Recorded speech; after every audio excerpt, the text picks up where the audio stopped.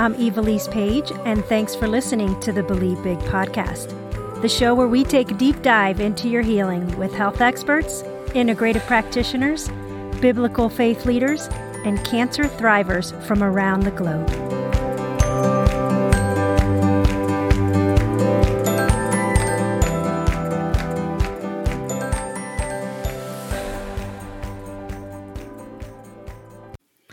Welcome to today's episode on the Believe Big podcast. My name is Evilise Page, and it's so great to be with you today. We are doing part 2 with our friend Christy Gaultiere, who is an expert in leading people to understand and care for the health of their souls.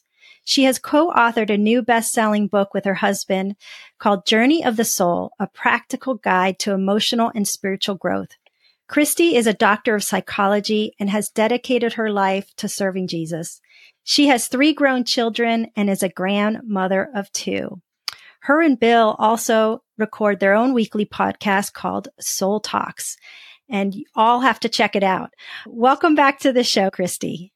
Thank you so much, Evilise. So happy to be with you and your community again. Well, I did not want to leave the episode that we left with last without asking you these next questions, because we get a lot of questions from those in our community about how to really engage in healing our emotions and how closely it's tied to our spiritual health.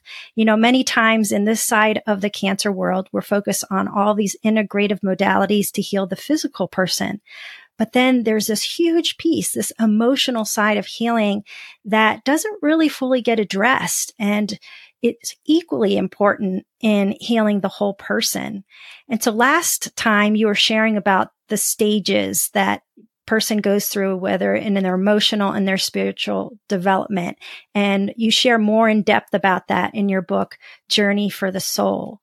But I would love for you to start today, because a lot of individuals that we're working with and the patients that we're working with that are dealing with cancer are on this path, many of them, of grief, of not understanding why, asking the whys and being okay with that.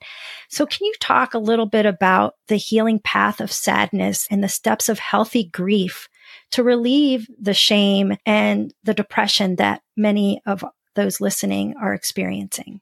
Oh, so important. And we write about this in our latest book that just came out a couple months ago, Healthy Feelings, Thriving Faith.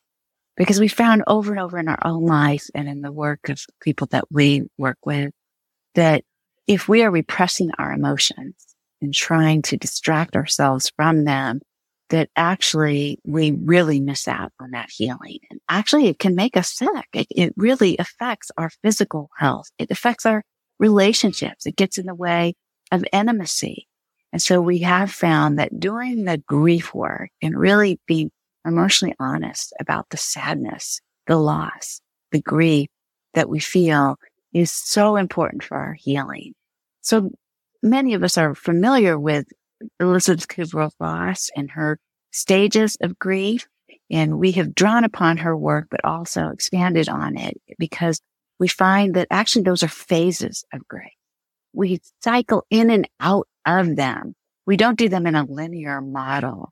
It's something that in our grief journey, as we're processing our emotions with a devastation like a cancer diagnosis, we are at times going to be in denial. And denial isn't always all bad. Defense mechanisms are God-given. We need them for survival. But it's when we depend on them and over-depend upon them that they become very damaging and destructive. And so we write a lot about that in Healthy Feelings, Thriving Faith, and the importance of being honest with ourselves and with God and with another safe person who can hear us, who can listen to us with empathy. It's really key there. And then anger is another phase.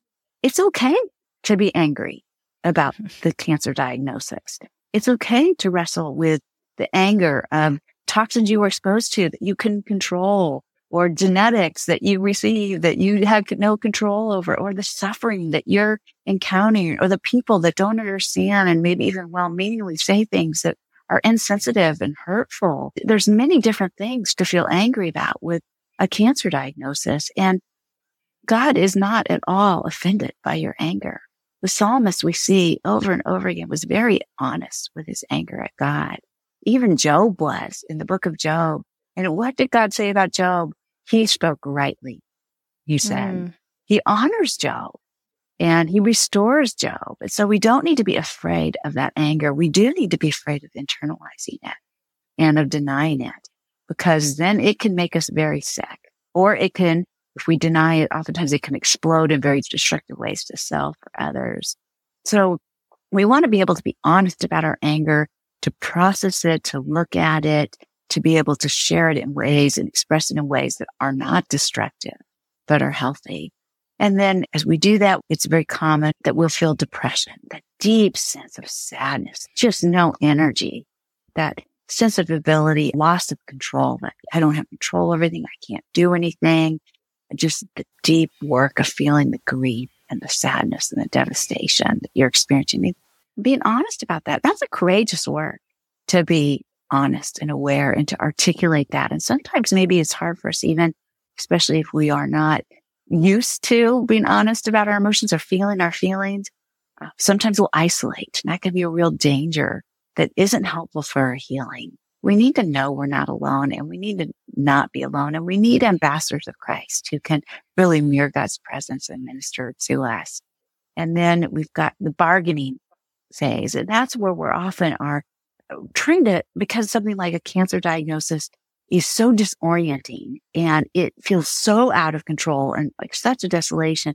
We often are looking for some way of getting some sense of control again, some sense of safety and security again.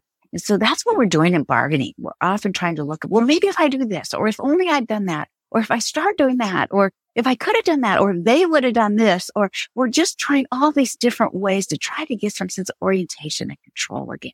And that's very normal. That could be helpful again to just the growing in self-awareness and coming to understand growth in our spiritual and emotional health. A lot of that work is done in the bargaining. And then the acceptance is the last stage, but we can't get there without a sixth stage that has been more recently identified. And that's a stage of meaning. We need to somehow come to a sense of meaning in our lives and what's happening to us and in this cancer diagnosis. Is it all wasted? Is it all senseless suffering? We need to come to understand that no, that we have a good shepherd who's with us. He doesn't waste anything. Nothing is wasted. He's the one that works all things for good. We need to come to the understanding that our soul is eternal and that what we are experiencing in this journey with cancer actually is a part of our becoming more like Christ. We are, in this life, we are training to rule and reign with Christ in eternity. Our mentor, Dallas Willard, says we are unceasing spiritual beings with an eternal destiny in God's great universe. You are. And everything that happens in this life is a part of our training for that ruling and readiness.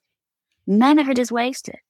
And so we need to understand that it's all meaningful and it's temporary. It doesn't feel like it when you have not been sleeping or when you've been vomiting for days or when you're hooked up to chemo. It doesn't feel temporary. It feels like it's so long and the time goes so slow and it's so hard to endure. And so we need the meaning of the overall, our story and God's story, which we talk about in Journey to the Soul. So then finally, then we come to this acceptance, this place where we can be able to receive and be more returned to the peace and be able to experience some of the goodness of God and His grace is sustaining us and being enough for us, even in the loss, even in the pain and suffering. Yeah, that's one of the really great things that my spiritual director helped me throughout this last diagnosis was finding those graces through it. Yes, it was okay to ask all those questions and scratching my head as to how this could be possible and then finding those graces along the way. And I think it's a sense of feeling like, God is there and not understanding it in the moment. And many times while we're going through something difficult, it's hard to see that. And so we just continue, as you're saying, to depend on Him, to hold our hand, to keep walking us through to get to the other side. And many times the answers are there, but sometimes they're not. What do you say to individuals who have gone through a cancer experience or are going through, and then they still are like, I still don't understand why such a good God could allow something like this to happen. I don't understand the purpose or the meaning of this. Yeah. And certainly so much grace for you. Treat yourself with the gentleness and kindness of Christ in that. It is a process. I just lost my mom to cancer a few weeks ago, and it was a 2-year journey. And even at the end, she would cycle back into, again, that wrestling with it, even though she was a woman of great faith, a great spiritual mentor and blessing to me. I so respect her. And it was such a privilege to walk that journey with her, even though it was so painful. But I just want to normalize that. That's okay. Your questions, your wrestling with that is not a problem for God.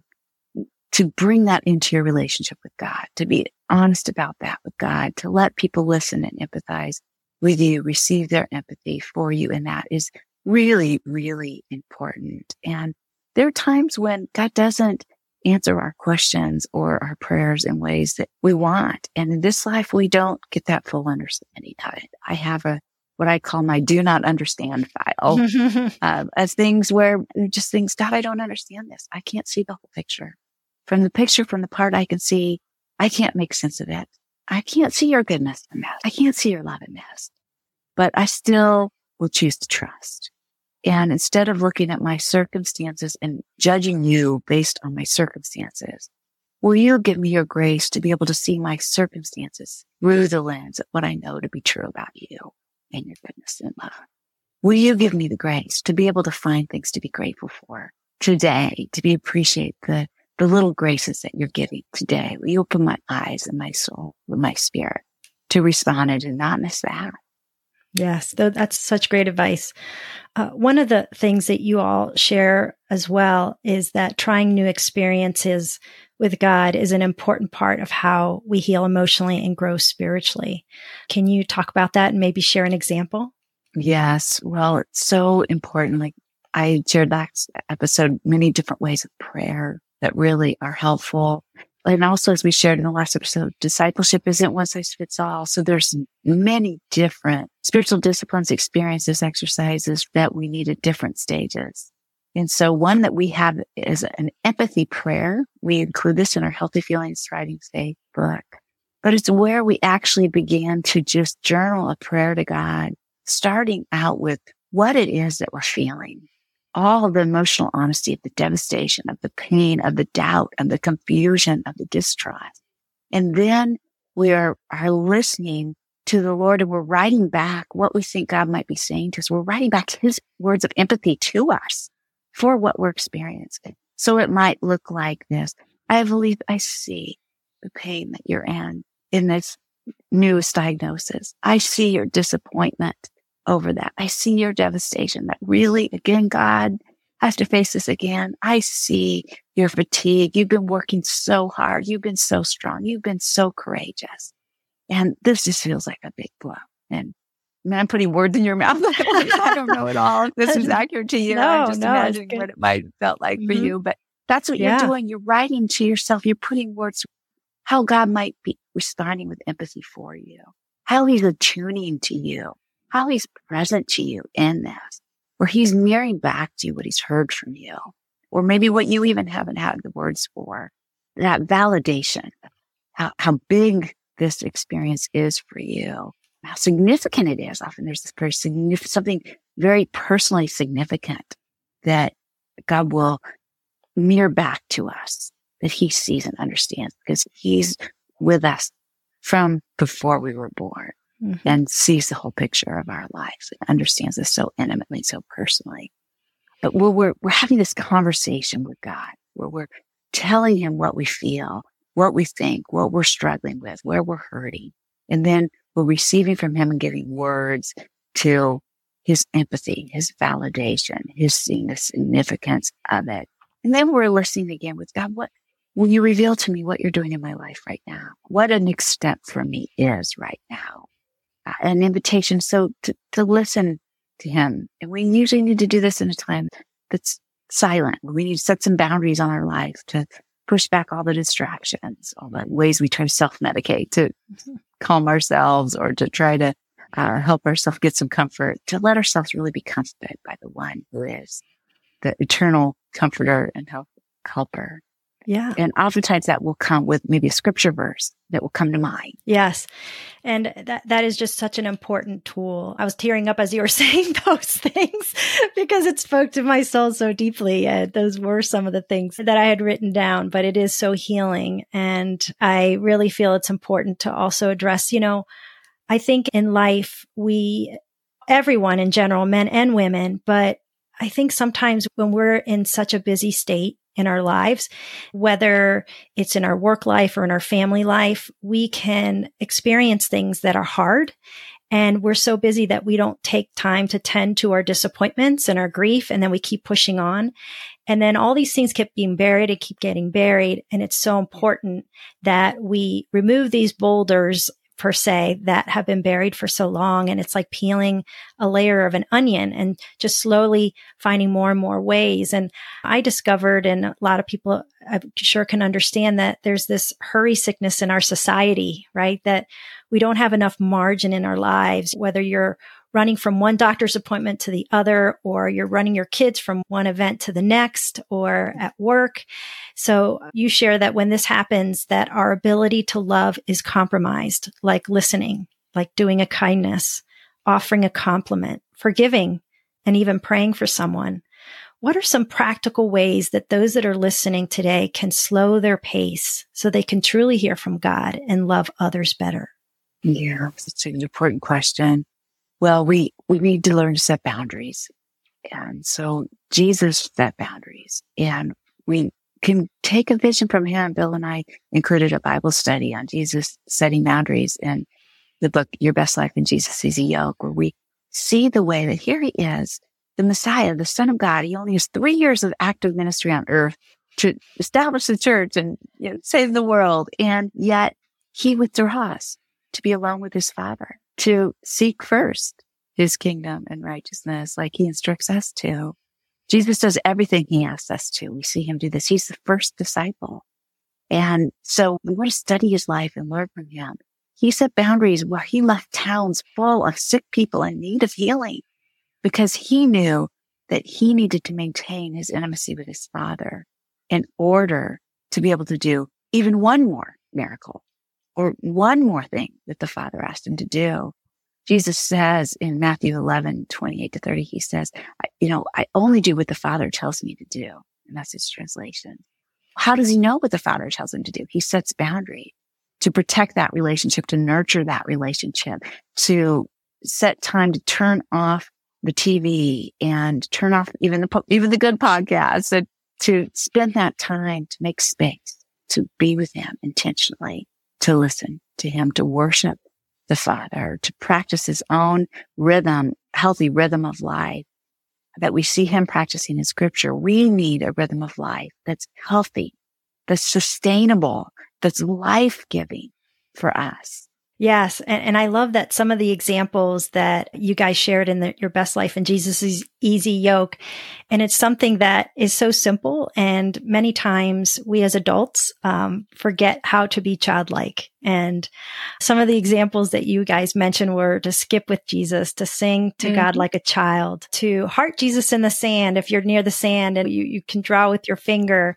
And I did take that advice. And I think my neighbors might have thought I was crazy. One day I was skipping along the neighborhood instead of my normal walk. Yeah. And I died laughing. I was just laughing at myself, but it is so healing. We forget how to be playful. We forget how to live life outside of our callings many times. And it's so important to set those boundaries, like you're saying, so that we can have a full, rich life. And so how does that differ from what you guys call rules of life?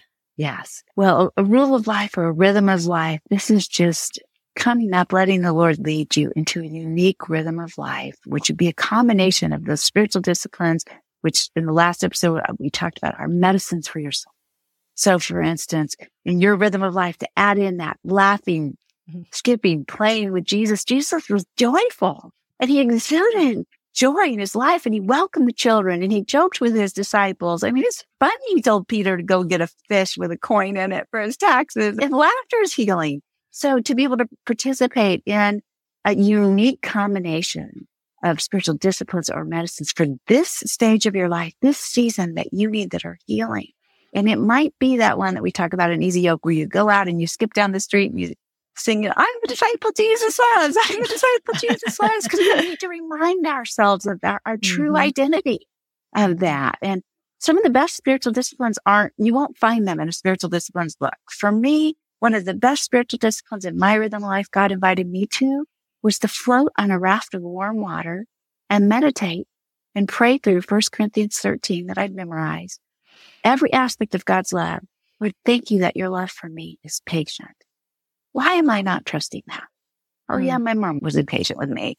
Will you help me? Will you heal me in this area? Will you help me to be still and patient, just to lay here and trust your love to support me, to be enough for me, to hold me, to receive your patient love for me, even in my failure. I did that to each of the attributes of 1 Corinthians 13 because I needed that greater internalization of God's love. That's a spiritual discipline. A spiritual discipline could be anything you do with Jesus that His Spirit leads you to do to help you grow in your intimacy with Him and in the health of your soul, the soul He created among us. Yes. And one thing that I think it's really important that you mention as well in the book is that to make sure that it doesn't become legalistic. I can tend to merge on the side of the A-type personality and checking things off my list and making sure I do this or that. And so a rule of life isn't legalistic. It's just creating boundaries and setting practices that you start your day or you end your day or that are part of your day so that they bring you life. So that's right. They're a get to, not a have to. Yes. Yes. And we call these graces. They are a grace. They are a gift. They're not a work. And we can slip into an earning mentality, into a cycle of works. And we want to live in a cycle of grace, which we write about in Journey of the Soul. The difference between living a life in a rhythm or a cycle of works where I'm really depending upon myself versus a cycle of grace where I'm responding and receiving from God. Very different rhythms. Yes. One other practice that is a great tool, and I would love for you to share. And I heard it first through your books, and it's the Lectio Divina. Can you share with our listeners what that is and how one would do that? It was very powerful. Yes, we do have this in our books. We also have the Lectio Divina guides as well as the breath prayer guides, which are separate resources to go through many different scriptures. But Lectio Divina is just a way to really get God's word through you. Don't know about you, but too often when I read the Bible, I find myself reading it to get through it, to check it off my list, to get through the portion, and it doesn't get within me. Lectio Divina is a way that helps me to really listen to the word, the living word, capital W, Jesus, in his word. And Lectio Divina it just means divine reading in Latin. It's nothing mystical. It's a practice that helps us to slow ourselves down and to read a portion of scripture and to listen to an invitation from the Lord for you each day in a small passage. You're listening for a word or a phrase that stands out to you that the Holy Spirit's drawing your attention to, and you're just turning that over and over again in your mind. And then you're paying attention to what you feel in response to this word, and you're journaling about that and having a little prayer conversation with the Lord about what is stirring in you and your emotions. And then you're listening for an invitation. What do you have to say to me in this scripture personally today? And it's a wonderful practice. I've done Lectio Divina through all 4 of the Gospels, just a little couple verses at a time. I've done it through every meditation in our Lectio Divina guides. There's over 70 of those. Key kind of electric scriptures that are so powerful and unique and tailored to unique needs or circumstances or temptations or trials in our life.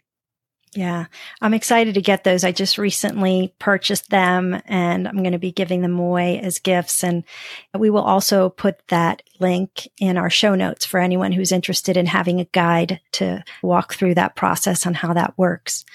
And I can't believe our episode is almost over, our part 2. But as we wrap up, what final thoughts or encouragement can you share with our listeners, particularly those who are facing a health challenge like cancer and seeking a deeper connection with their faith? Yeah. Well, I just first of all want to applaud all of you for tuning in and joining Evelise in this ministry of Believe Big, not doing it alone, not isolating.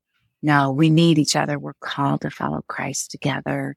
and learning how you can steward well the soul God's entrusted you. And you're doing that here, and she's leading you so well in that. So I want to thank you for responding to God's invitation to you to be a part of this ministry and to learn and to grow and to venture into trying some new things, new practices that God is having you to grow in. I would also encourage you to really pray about what is the next step that God's calling you to. Is it to engage with one of these resources to go deeper with Him? Is it to reach out to a spiritual director, which you can do at soulshepherding.org, or others if you have someone locally that you know to meet with. But if you don't, you can meet with them over Zoom through Soul Shepherding. Somebody who can be really praying for you. You need somebody who's pouring into you, somebody who's praying for you, somebody who's ministering to you, because you're in a season of need and there's no shame in that. And so my prayer for you is that you would receive from God in this season more than you ever have in your entire life, letting Him pour His love deeper into the depths of your soul, which He loves so very. Well, that was so beautifully said. Thank you, Christy, so much for joining us again today. Thank you for the work that you all do to really help us all to heal in all aspects of our life, and just appreciate, the work that you're doing every day. So thank you. Thank you. I'm a wounded healer. I'm on the journey too, and it's my joy to overflow what God's given. Thank you.